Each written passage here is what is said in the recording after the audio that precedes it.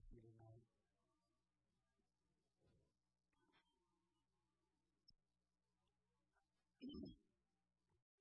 Go,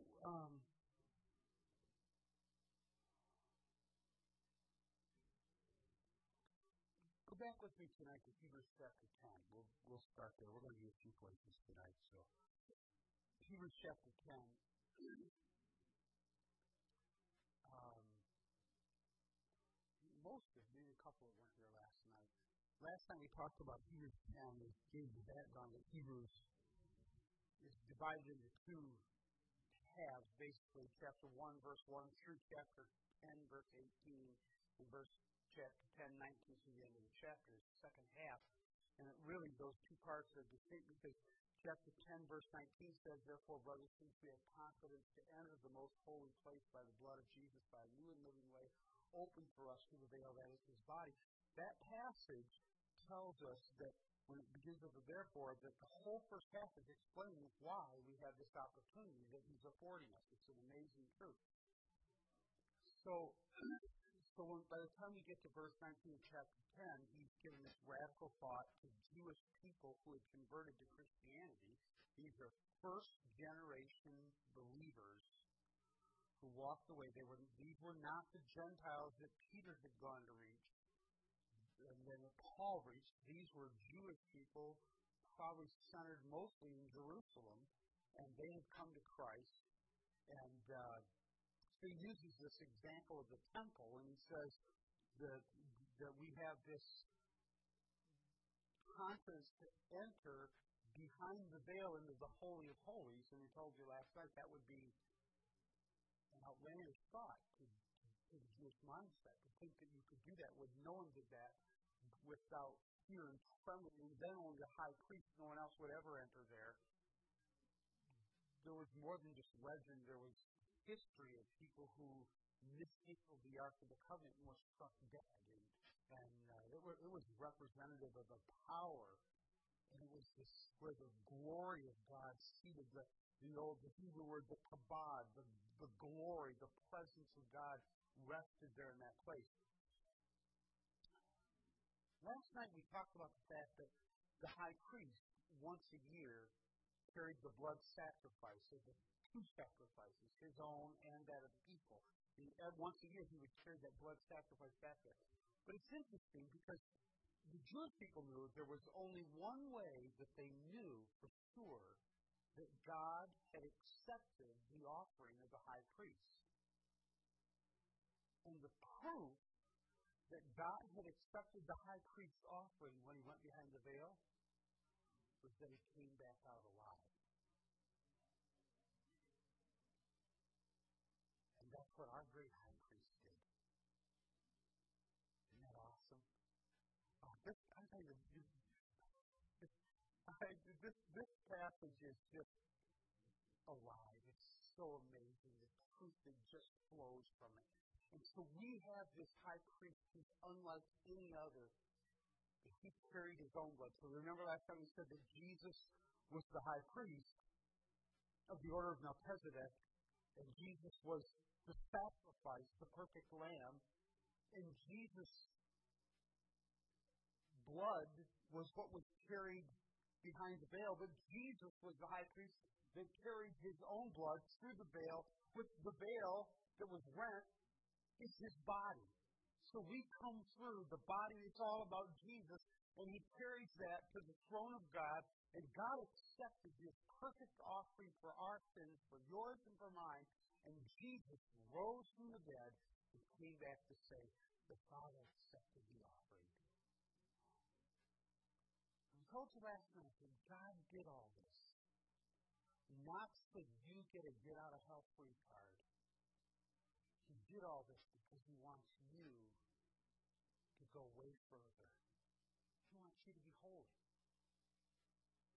I want to be careful. God does not want you to be holier than thou. He doesn't want you to be arrogant. He doesn't want you to this is never about you comparing. In fact, you can't. Because you can't compare yourself to other people.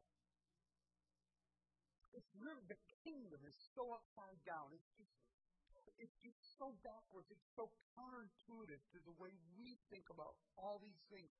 Because in God's kingdom, the guy who thinks he has power and authority is the weakest.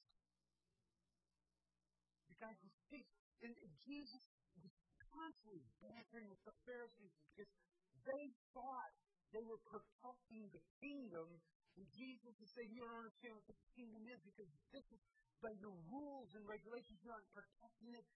In your arrogance of thinking you somehow earn something with me because it's only the humble. That's what we read. That's what Pastor Mark just read to us out of Isaiah. See, what I'm telling you is that when you press behind the veil to the Holy of Holies, when you say, I'm going to press to the heart of God for His holiness, here's what happens. You have that woe is me, for I am a man of unclean lips experience. You have that moment where there is no arrogance. You are broken. I can tell you right now that unbroken people are people who haven't pressed behind the veil to be before God yet. Because He will crush you. Not crush you to destroy you. But He will crush you to destroy self. So that the you He created you to be can come forth. See, it's almost an oxymoron. Because here's what happens. To enter this relationship of holiness, to enter this relationship of the power and the purity that God has, He will make you stronger than you've ever known. He will make you more confident in your walk with Him than you've ever known, but you'll never know the confidence and the power and the strength until you have looked in the face of God and said, I am absolutely nothing. I don't bring anything to the table. God's not lucky to have me.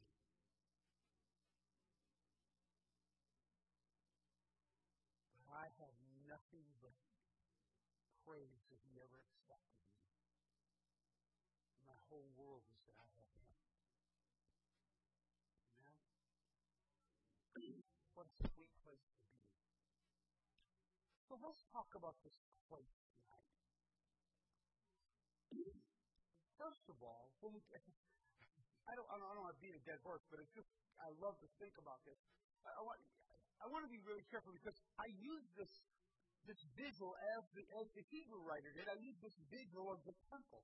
See, that's what he wanted to evoke in the minds of the Jewish people, the Jewish believers that were reading. He wanted to evoke in them this visual of the temple, of the tabernacle. He wanted them to think, when God is calling you to move from the place of your salvation and press behind the veil to the Holy of Holies, and He wants you to do this with a confidence that says, I know, listen to me, you need to hear this, I know that God wants me here. We'll talk about that more in just a minute, but I'm telling you, God wants you there.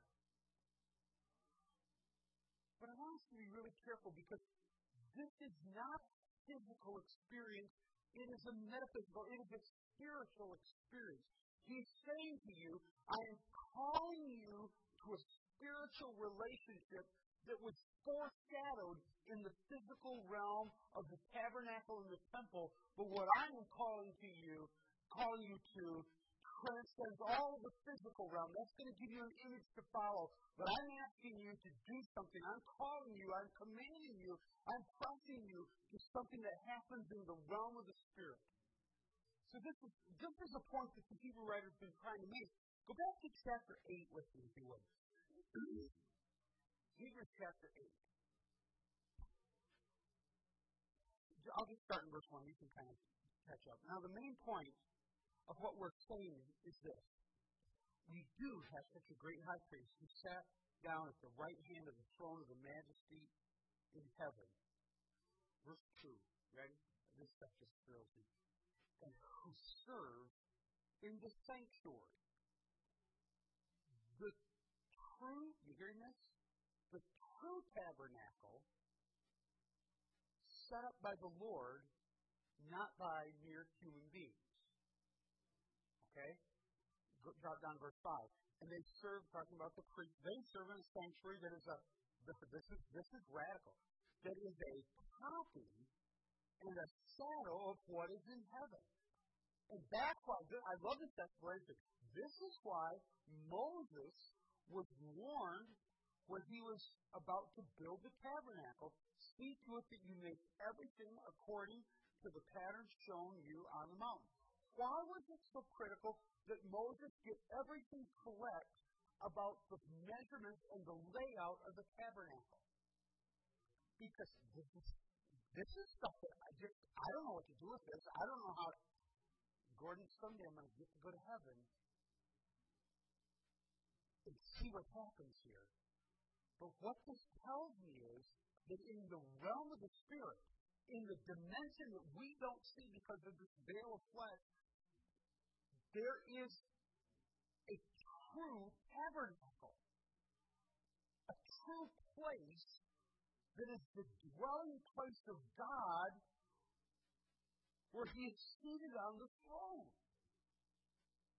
Keep going with me. Jump over to chapter 9.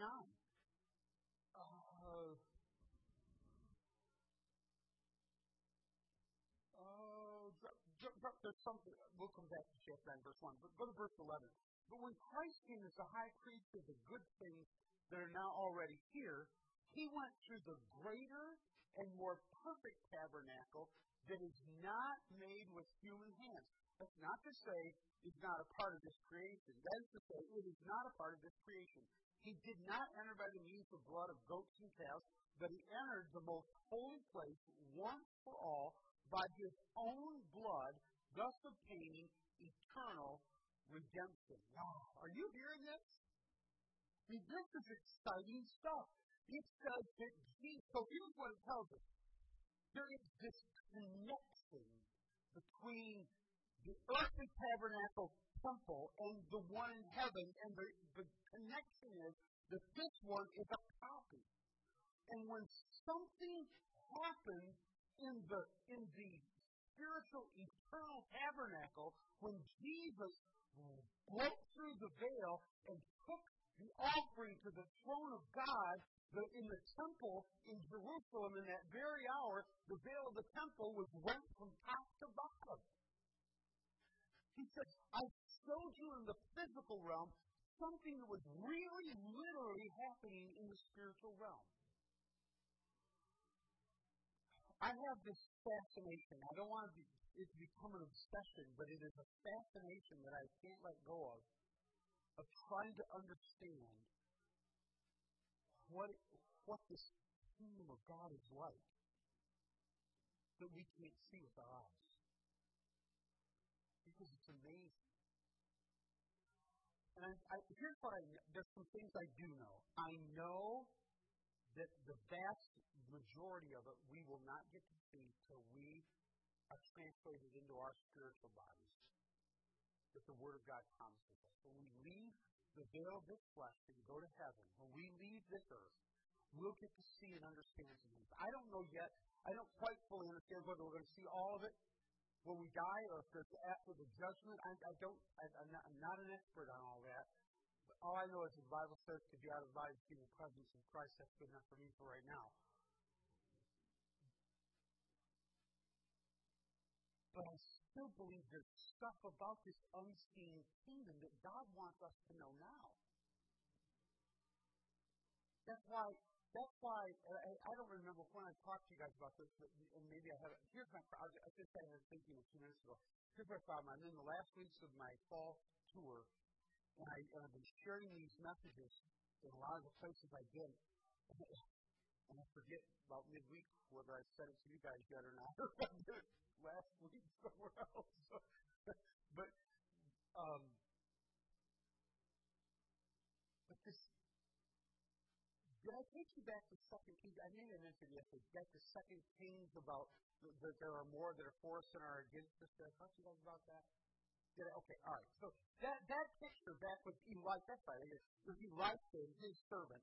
And Elisha's servant says, "Oh my Lord, what are we going to do?" And Elisha says, "Let him open his eyes that he might see that there are more than for us than are against us." If you go to, if you go to Ephesians chapter 2, the Apostle Paul begins to pray for us. And Paul says, I am praying that the eyes of your hearts will be enlightened. That you'll see what I'm doing. He says, I am praying that God will give you a spirit of wisdom and revelation. Paul is saying, God, I want you to help people to see that this life is not about this life, it is about your kingdom. And Jesus spent his whole ministry trying to explain to us what his kingdom was like. The book of Matthew is about Jesus trying to help us. Can you imagine what that was like for Jesus? I can't fathom leaving the realm of glory, being the one who created the universe, who spoke it into existence right down to the most minute details, who knows everything about everything that ever existed, cramming that into a human body, and then trying to find literal words to explain the unexplainable to people who have finite understanding versus his infinite understanding. I don't know how you do that. I don't think it frustrated Jesus. I think he knew exactly how to do it. But I think we have to be paying really careful attention to how he did it. That's why I told them parables. That's why I kept saying the kingdom of heaven is life. The kingdom of heaven is this. Let's say, I want us to say, I want to know the kingdom. I want to know what it's about. I want to know what it means to be that the first will be last and the last will be first. I want to know what it means when Jesus says, my Father that's in heaven, you are holy, hallowed, holy and reverence is your name. And I want your kingdom to come and your perfect will be done in this fleshly realm, just like it's always being done behind the veil of the flesh in the spiritual realm. Jesus wasn't praying that for himself. He said, that's how you need to pray. You need to pray for the kingdom to come to bear in this physical existence that we have. So, if you find a hammer now, because what I want you to understand is that we are called to a heavenly realm that we'll understand fully after we leave this earth, but it is for our best in the here and now. This isn't about some dying grace. This is about us living in the here and now, in the presence, in the kabod, or the doves, the glory of God.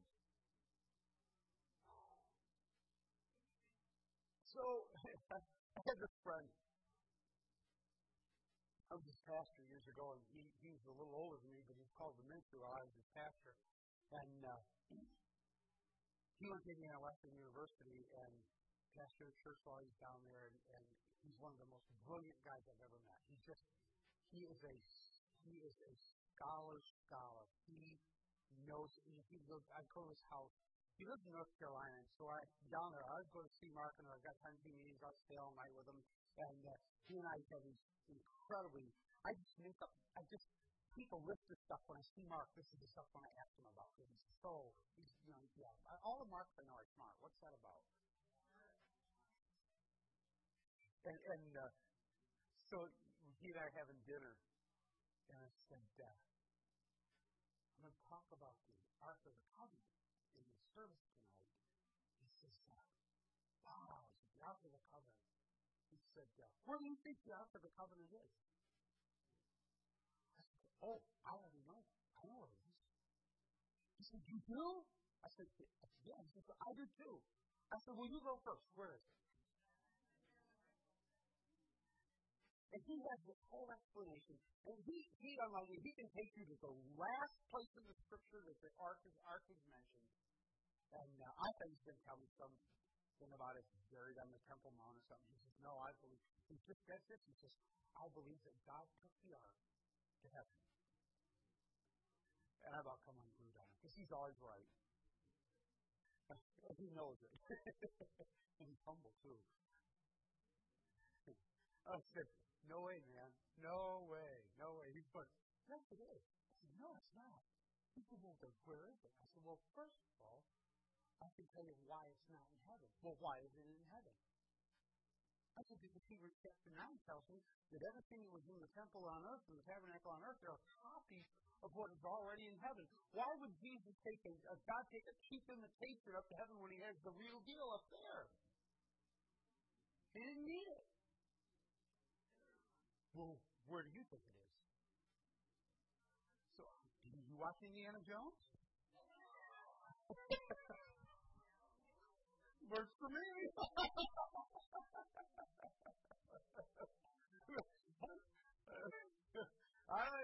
He's like, no, he just shakes his head at me. But this just, I don't want to waste time, but this just makes my heart soar when I think there is this thing that someday we will get to witness for ourselves in the kingdom. This place that is the throne room of God. And now watch. The reason I deal with this is because chapter 10, verse 19 of Hebrews says that's not for later, that's for now. He says our entrance into the Holy of Holies is now. It is for us by the blood of Jesus to enter into this relationship of intimacy where the Spirit of God pours out His power and His glory in our lives. We experience the glorious presence of God. So I think then, well, what does that do? You know, we talk about holiness, and holiness in my upbringing became more about what you don't do than what you do. It almost became about what we were against more than what we were for. Probably not in Bay City, but over in Alma, where I grew up. I had a friend remind me the other day, Leonard Sweet, in one of his writings, so he came out of the Pilgrim Holiness movement. Leonard Sweet called the old Pilgrim Holiness Church, he called them the bulldogs of the holiness movement. Pit bulls, the pit bull of the holiness movement. I thought, what a heritage. Did you grow up with a bunch of, see, maybe you don't have any baggage, but I grew up with baggage. I told you yesterday that I grew up ashamed of my heritage. We were weird. Anybody else ever read or listen to Harrison Keeler, his Prayer Home Companion? Harrison Keeler does this whole thing about how his family, not him, it's a story he tells in one of about the Lake Wobegon. He tells about how they went to the Church of the something Holy Brethren or something, Sanctified Brethren, and how, but there was a split up in the Sanctified Brethren, and they went off to some other town. There was all his family, and so his family made this rare trip on a Sunday to go to church to this other church, but because they did that, they had to eat in a restaurant, and they go into this restaurant, and they just get set down, and his mother looks over and discovers that they serve alcohol, and she makes the family get up and leave the restaurant. And they go to another restaurant, and they finally get ready to eat, and then their dad makes them all bow their heads while he has this long prayer in the restaurant. And he ends it, you want to be mad at him for being so brutally honest, but he ends it like this. He says, why do we always have to be so weird?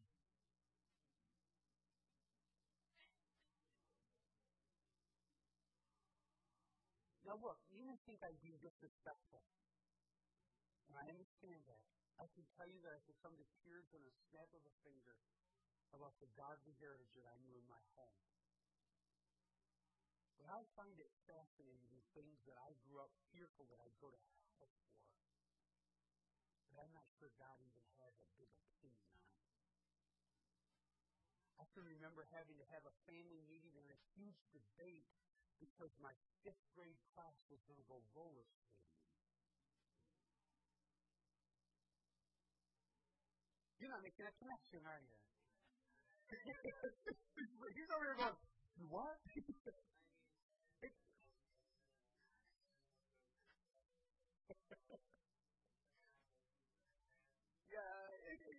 See, here's the deal. Don't because they would do couple dates. And they turned a ball on in the ceiling with lights going around. I bow to you. I can still feel the condemnation as though I were going to go to hell when that thing came out. I remember having to get a note to be excused in gym class from dancing. Thank you, Mark. See, I wanted that note, by the way. I just really did. I used it.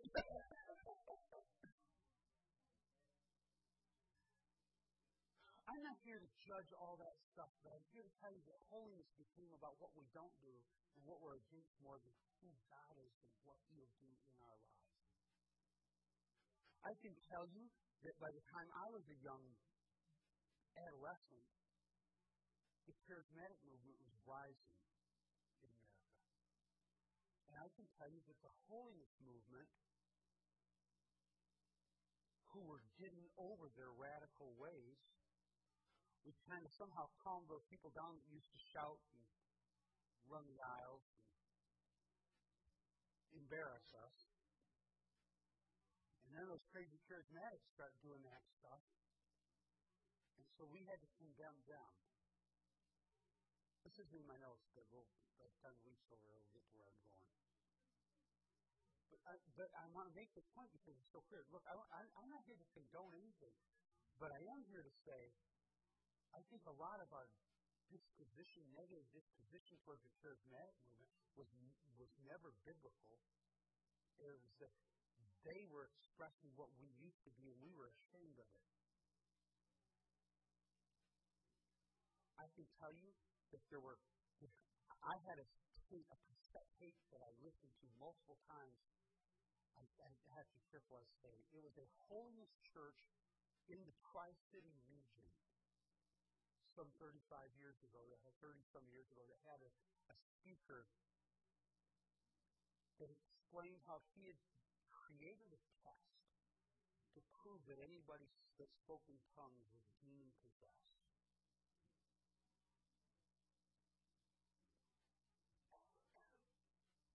See, I can tell you right now that there are people in our holiness churches that to this day would like to think that. You know why? Because our churches were divided all over the place. We have churches to this day in this district that sit virtually empty because it was like a vacuum sucking the life out of the church because somebody started speaking in tongues and took 2/3 of the church with them and started another church someplace.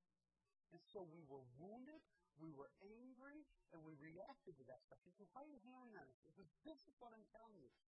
When we start doing that, instead of saying, I'm not here to decide whether that stuff is, I think there was fault on both sides. I don't know if we get going to a conference down in Marion, Indiana, and John Maxwell brought Jack Hayford, a certified dyed-in-the-wool Pentecostal charismatic, in to speak to us. I thought I was going to die that day. And Jack Hayford, were you there? Jack Hayford stood up and apologized to the Wesleyan Church. And here was his apology. He said, I am so sorry for the ridiculous behavior of some of the people from my tradition, because in reaction they have robbed you of your birthright.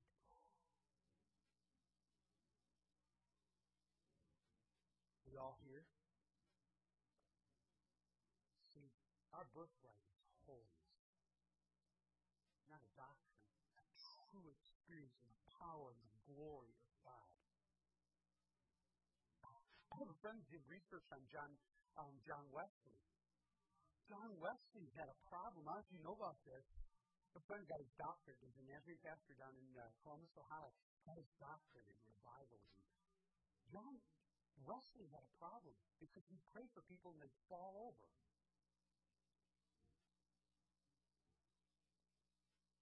Slain in the spirit. They call it falling out. He didn't know what to do with that.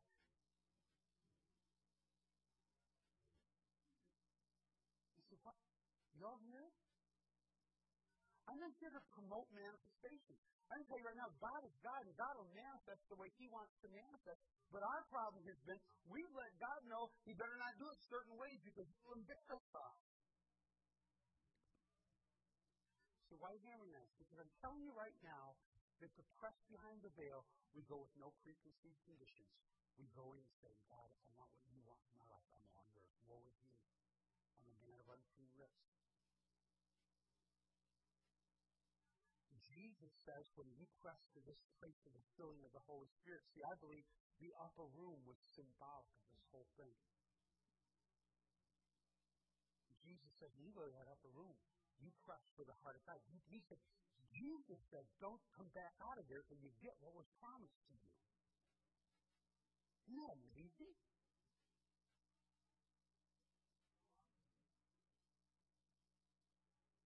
All heaven broke loose on those people.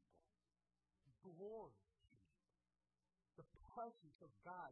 Stuff nobody had seen before, and nobody could explain, and nobody could experience. And it wasn't over. It was just the beginning. I mean, before this thing is over, there's literally Peter's having these freak visions. I mean, this is crazy stuff, like a sheet descending out of heaven, and all kinds of animals on it. And God comes to Peter and says, here's the deal. The people who you think you are better than, and they're all going to hell, you're going to go tell them about me, and they're going to love Jesus, and I love them as much as I do you.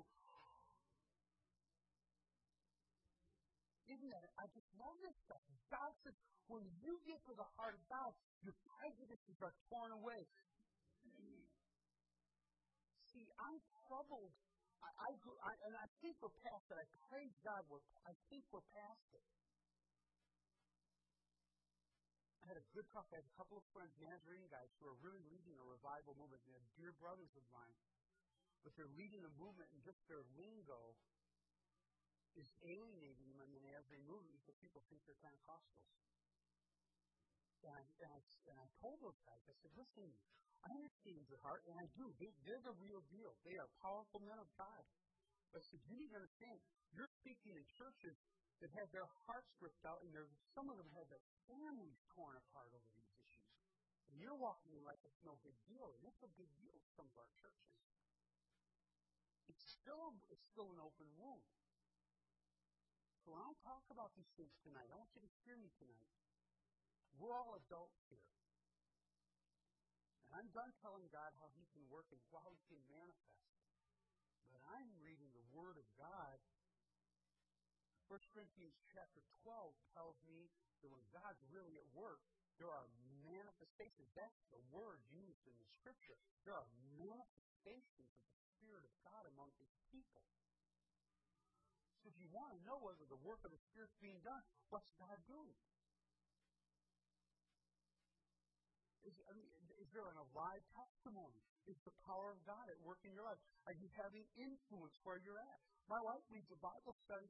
It's an amazing Bible study. God just brought 5 women to her to disciple. And for over a year now, for a little over a year, every Tuesday night, they only missed, I think, 2 Tuesdays in over a year. Every Tuesday night, she takes these ladies into a living room, and she opens the Bible, and they started in Genesis 1, and they're in about Exodus chapter 21 or 2 now.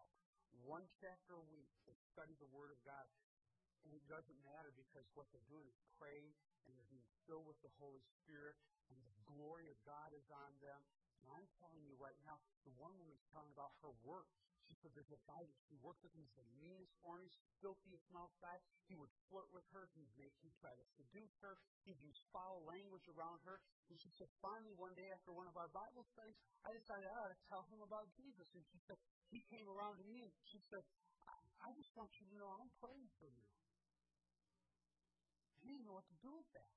And every once in a while, he'd come around again, and she'd say, I'm praying for you. And she'd call him like, I'm praying for you. I want you to know I love you. Jesus loves you. She could testify to just simple stuff. But she was practiced. She was powerful and effective because she was full of the Holy Spirit. Do you know that 2 weeks ago, that man came to work glowing on his face, and he said, or no, it was about maybe 3 weeks ago, he came to her, and he said, guess what I did this weekend? Guess what I did? She said, well, how could you guess what you did? I said, I couldn't believe you'd be nice to me. She said, I went to church. You did? He said, that was weird. He said, I went to church. Are you listening when people pray? He said, everything that man said was my life. I remember the week, 2 weeks later, he came back and said, Stanley. And I said, Jesus in my heart. I'm a believer. So what's going on? What's going on? Sandy just loves Jesus. She's kind of a little loopy, I'll just tell you. Sandy just loves Jesus. My wife's friends, those girls, heard it. Listen to this. They've heard it. None of this is in my notes. I told the Lord I'd do it. He told me tonight. These ladies began to get a burden for women caught in sex trafficking. And my wife told them about it. And the one woman finally, she got up and was walking out. She said, I can't hear this. I can't hear this. But she came back and sat down, and they began to pray. And every week they began to pray for women caught in trafficking. And began to pray against the spirit. We found out that some of the stuff was going on in our area. Do you know that on a Tuesday night they prayed, and they prayed that anyone that had been in our area that was involved in sex trafficking would be caught and brought to justice. They prayed it specifically, and that week they arrested a man who was caught in the act of trafficking. Somebody he was a child pornographer who had been molesting children, and they caught him that week. I'm telling you, every woman in that group knew that there was an answer to their prayer. They just knew that. And you'd say, well, how do you know? Maybe the police didn't. You can call it when you want a coincidence. I believe God works when people's spirits still pray. Amen. I believe miracles happen. I wonder what's not happening that could if we would actually say, I'm not going to let go until the fall dust on the rack. I'm so hungry for God to do the powerful. I wept over the gifts of the Spirit today. Say, God, I don't want it to be a memorized list. I want the glory of God to flow. I want His power to be real in the churches. I want you to know the power of the Spirit.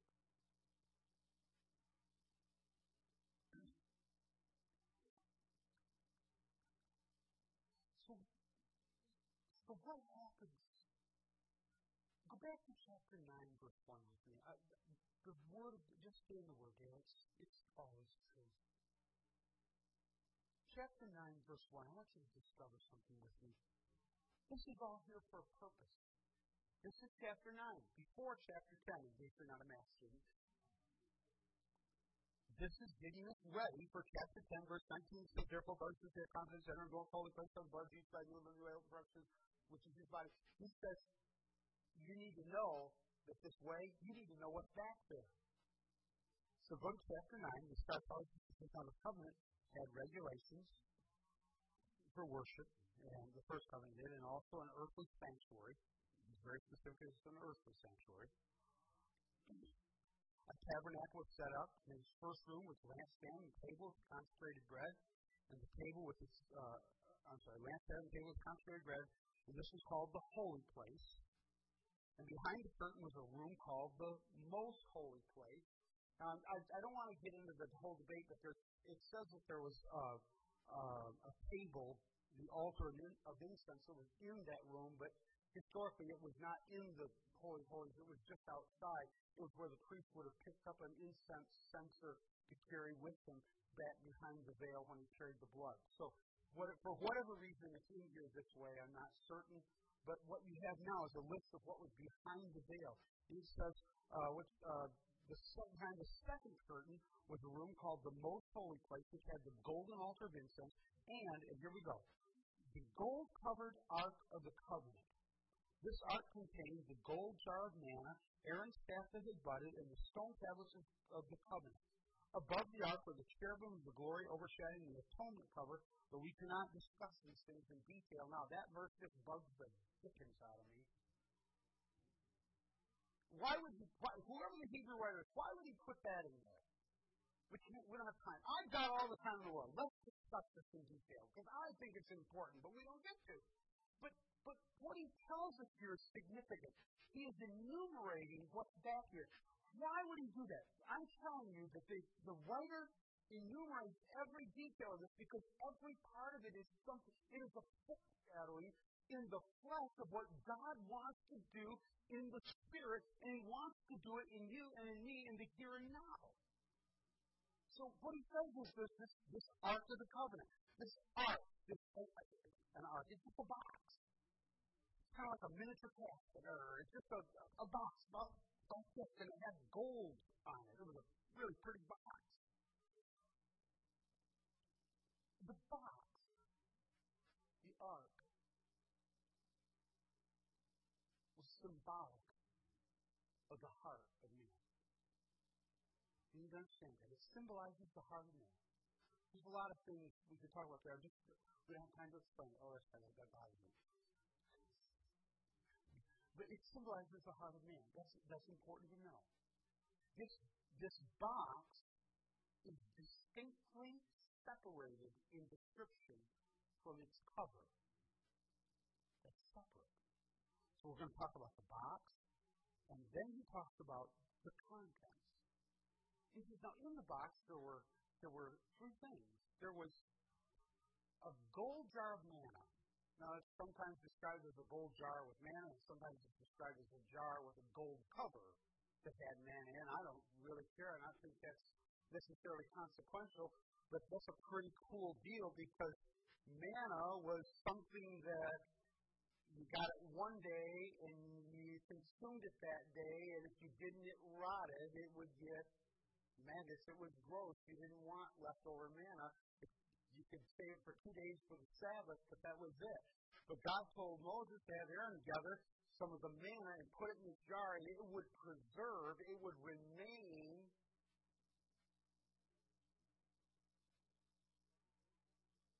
The book of Revelation tells us that we need to eat from the manna that lasts. See, here's what I'm telling you. The manna was clearly symbolic in the physical realm of what is absolutely true in the spiritual realm. God will absolutely meet every need of your life. That message doesn't ring as true here as it would in Africa. Because we're not desperate. Right? I mean, some of you think you are. I sometimes think I am. It's really ridiculous.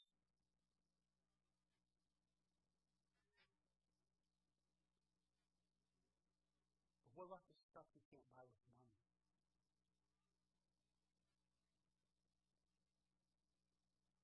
God says, I supply everything you need according to not your riches, His riches, to supply what you need. And He'll take care of you.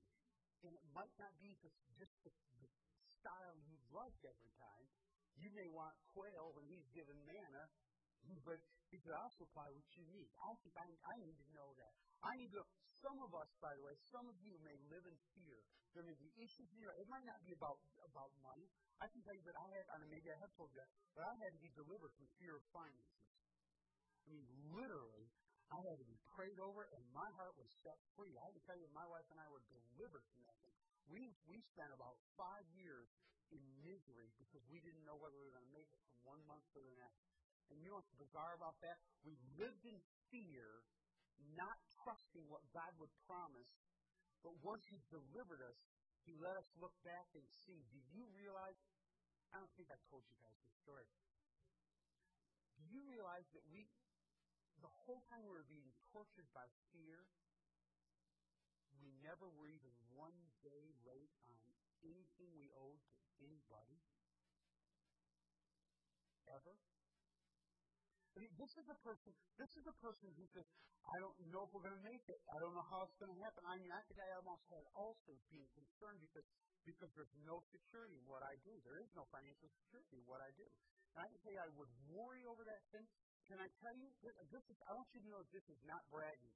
This is a witness to the glory of God when I'm going to tell you this. And I don't tell very many people, but listen, my wife and I wanted to get into remodeling a house here and there and fix them up and selling them because there's a way to kind of put some money in our retirement. And I had some weeks off, and so we went into the bank to talk to them about borrowing some money. And Marilyn and I are going, in fact, I told her, I said, we're just going to try because we didn't have 2 dimes for it. We had no money. I had no money for a down payment. I mean, I'm sure they want money for a down payment. And we went in and sat down with the bank president, and he said, well, how much do you want to borrow? And I told him an amount. He goes, okay. I kept looking at it, and Marilyn, my wife is pretty skeptical on things. And she's giving him this stink-eye look that's like, okay, what you talking? You know? She said, well, what do we have to do? He said, okay. He said, let me go back and explain this for you, like we're children. He goes, you're going to write down on a piece of paper an amount of money you want, and I'm going to write a check for you for that amount of money. Is that clear enough?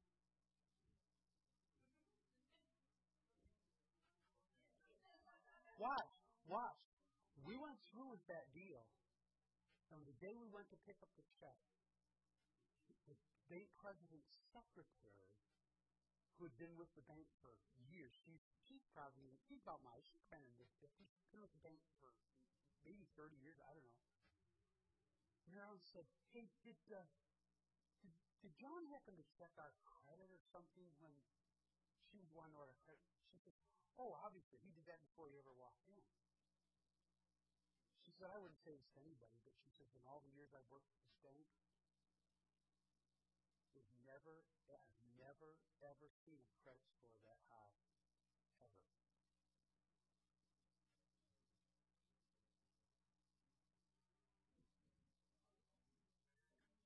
I wrote, are you hearing what's this about? It's about the man. It's about saying, God needs me. Now look, I'm not doesn't mean that God's going to magically change your credit score.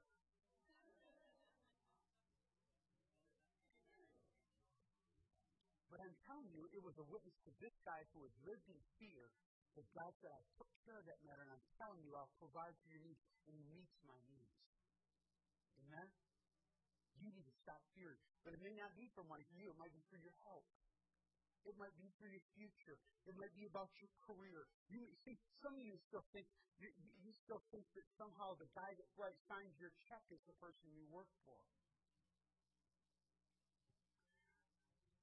I don't care who signs your check. You work for God in heaven. Amen? Amen?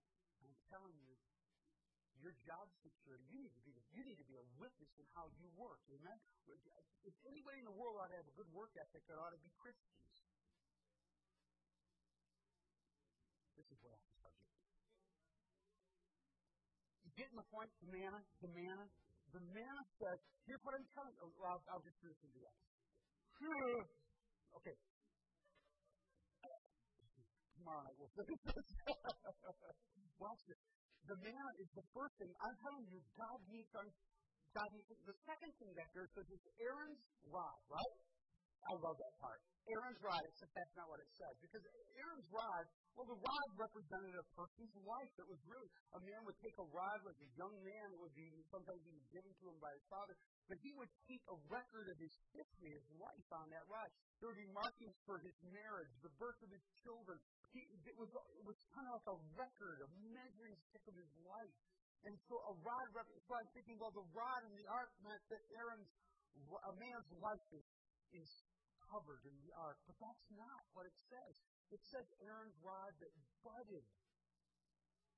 Now that's a whole other story. That's Numbers chapters, 15 and 16, 17, right in that area.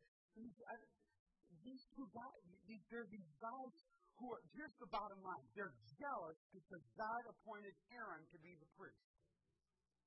And they're jealous And so they come into Moses, and they're griping about this, and they get other people from the other tribes to come with them, and they're going, it's not fair, and who made him the priest, and who makes you the big boss anyway, Moses?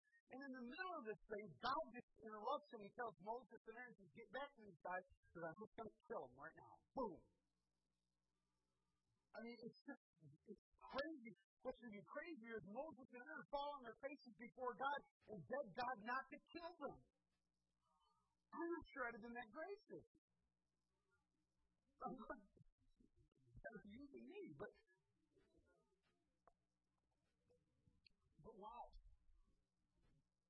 God relents and he's going to kill all the people.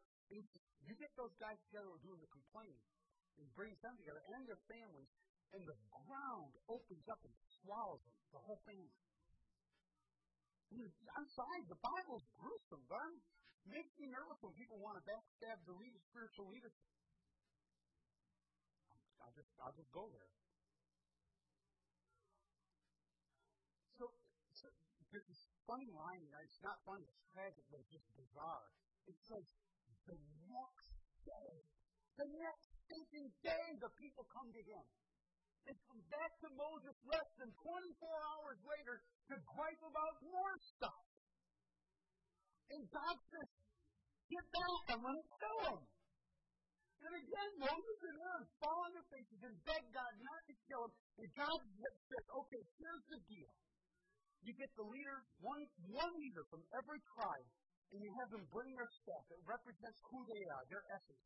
And you get Aaron's staff, and you take those 12 staffs, one from each of the tribes, and you take it behind the veil in the most holy place in the tabernacle, and you lay those out in front of the altar, in front of the Ark of the Covenant.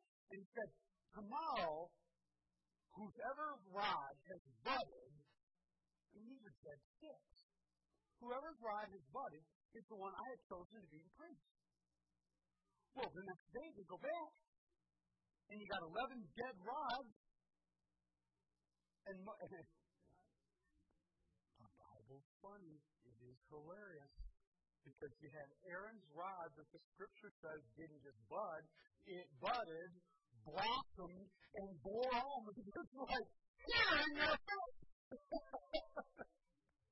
I choose Aaron! Isn't that amazing? And then God says, take that staff that budded and put it in the ark. See, I think there's some things in the heart of man like fear about provision. I think there's some complaining spirits and grumbling attitudes that think that life's not fair and we're not being treated fairly. There's more than complaining. There's criticism and bitterness. There is this thing of saying, you're understanding that the root of all that is self, is the core of sin? And God says, put that thing in the ark because I want you to remember that too. And then he says, and by the way, put those tablets, you know the ones you got mad and broke and I had to give you new ones? Put those in there too. Because he said, I want you to understand something. This is the heart of man. And he said, a day's coming when you're not going to have a stone tablet. He says, I'm going to write my laws on your heart. Oh, I think that's back in Ezekiel again. I'm freaking out on Ezekiel. I love him.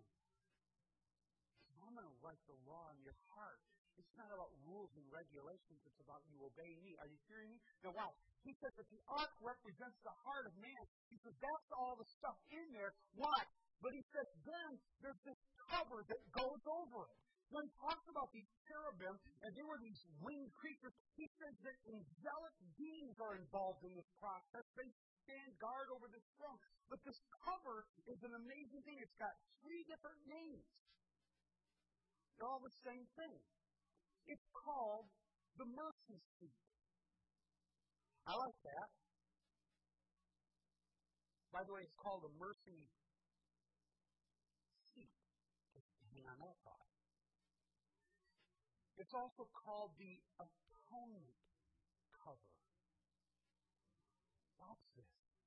If the cover goes over it, and the priest splatters the blood over it, it's the blood covering what's under the cover, what's under the lid, which is all of our stinking attitudes, fearful living, and our regulations and rules, thinking we're going to please God somehow by legalism. And he says, I'm telling you right now, that stuff's all got to be covered by the blood. You got to quit worrying about that baloney. I've got something better for you.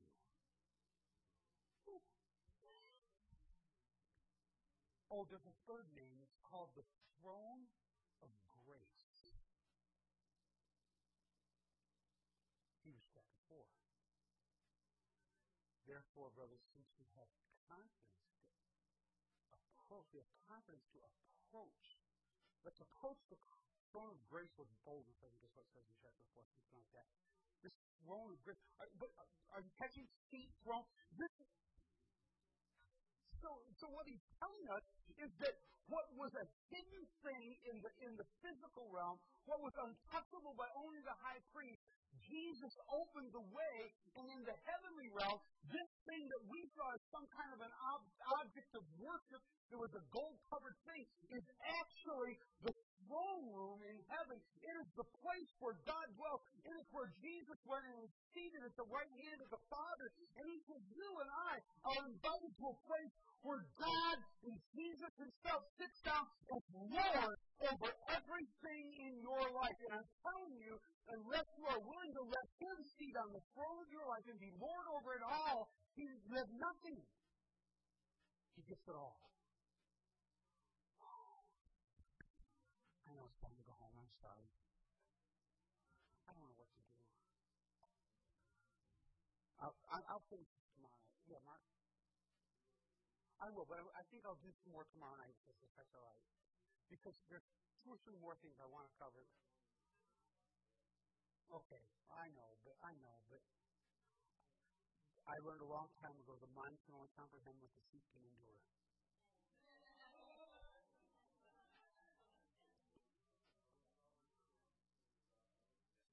That's Hezekiah 3:4. All right, okay. So here, let's just close with this tonight. I told you last night, I think one of the greatest failures we have in the holiness movement, I didn't tell you this part, but one I think is one of our greatest failures is that we tell people about holiness, we tell them about the story of the Holy Spirit, but are we inviting you? Are we inviting you to enter in? I preached this message in dozens of holiness churches, and I kid you not, I couldn't tell you, I mean, in district meetings, and I couldn't tell you how many people have come to me and said, no one has ever asked me if I wanted to be filled with the Holy Spirit. In our holiness churches. And I think there's maybe this thing of we're afraid it won't work. See, here's the deal. We can't offer what we haven't experienced. Does that make sense? I'll tell you what I'm talking to you about tonight is my experience. I'm loving it. I'm not going to tell you something that isn't real. I'll tell you it's happened in my life. I can tell you it happened brand new for me about 5 years ago in a whole new way. Like changed forever. I'll never be the same. Don't want to be. It stays that way by pressing in every day for more, by consciously saying, today I want more of you, God. I'm hungry for more. About 2 years ago, I was preaching this message, and the Spirit said, invite people to be filled with the Holy Spirit. And I said, okay, I'll do that, Lord. In the New Testament, after Acts chapter 2, the disciples went and waited for 10 days. But after that, they would go out and they'd say, have you been filled with the Spirit? And they would say, well, no, we know about salvation, we know about Jesus, but we don't know about the Holy Spirit. The Scripture says they laid hands on them and they were filled with the Holy Spirit. So here's my deal. I remember the Wesleyan Life thing had a deal maybe last year. A thing about the ways to sanctification. They had like the slow way, the fast way, the long way, the short. I don't know. There were all kinds like on the map there. And I'm like, all these ways. That's pretty. And I really liked it. I'm not criticizing. I liked it because I don't think we put God in the box and how we get there. So I'm not real worried about the way. I want to know if you're hungry for the filling of the Holy Spirit. You want God to fill you? You want that for your life. See, tonight, some may be filled with the Holy Spirit right here in the moment. I've seen it happen. There are others who tonight will say, I want it. And I pray He gives it to me. But if He doesn't tonight, I'm not backing off. I'm going to press in. I'm going to press in. I'm going to press in until He fills me. If I have to spend my 10 days in the upper room, I will stay there until He fills me. But I want it all. Last week, I spent an evening with a gentleman who's a dear friend of mine. And we sat in a restaurant for 2 hours, talking and talking. He said, you know how hungry I am for God. You know how I want. But he said, Dale, I've never felt the filling of the Holy Spirit. He was raised in the holiness movement. He was hardcore. He'd make people feel guilty when he walk around sometimes. He was just that. And a man in his 70s is looking at me saying, but I've never experienced this, and I told everybody about it. I began to ask him about his hunger for God. And unbelievable, as he sat there and told me how he never could let go of certain addictions that he had in his life. And the whole time he's telling people about his experience that he never had, he's playing with things that are clearly biblically wrong.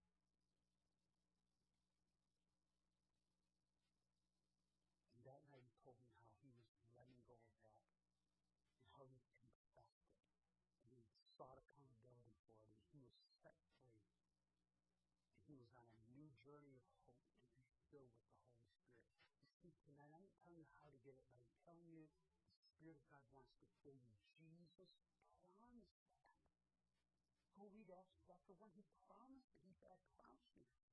This is a gift that God has for you to be filled with the Holy Spirit. Our heads bowed and eyes closed tonight. If you would say, I want to be filled with the Holy Spirit.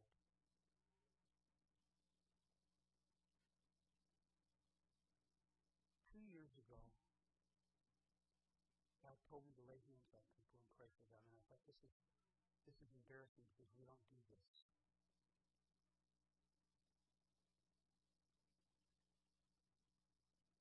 And everywhere I've gone since then, I've asked people when they come. Tonight, if you'd like somebody that will pray for you, if you'd like to be prayed for the filling of the Holy Spirit, I'm going to ask you to just stand and come down the center aisle. And if you want, you can just go to the altar and pray. If you'd like, I'm just going to be there and I'm going to turn my microphone off. And we're just going to wait quietly. If you'd like to be prayed for, just come forward. I'm going to lay hands on you and pray for you. And then you can move right around the side and you can go to the altar, whatever you'd like. But if you'd like that power, if you'd like that filling of the Spirit that Jesus promised, if you want the anointing and the covering, the cleansing from the attitudes and the spirit that are displeasing, if you want a glory to fill your life new and fresh, if you'd like to come, just stand and step out and come. I always respect the first one because they're the bravest of all.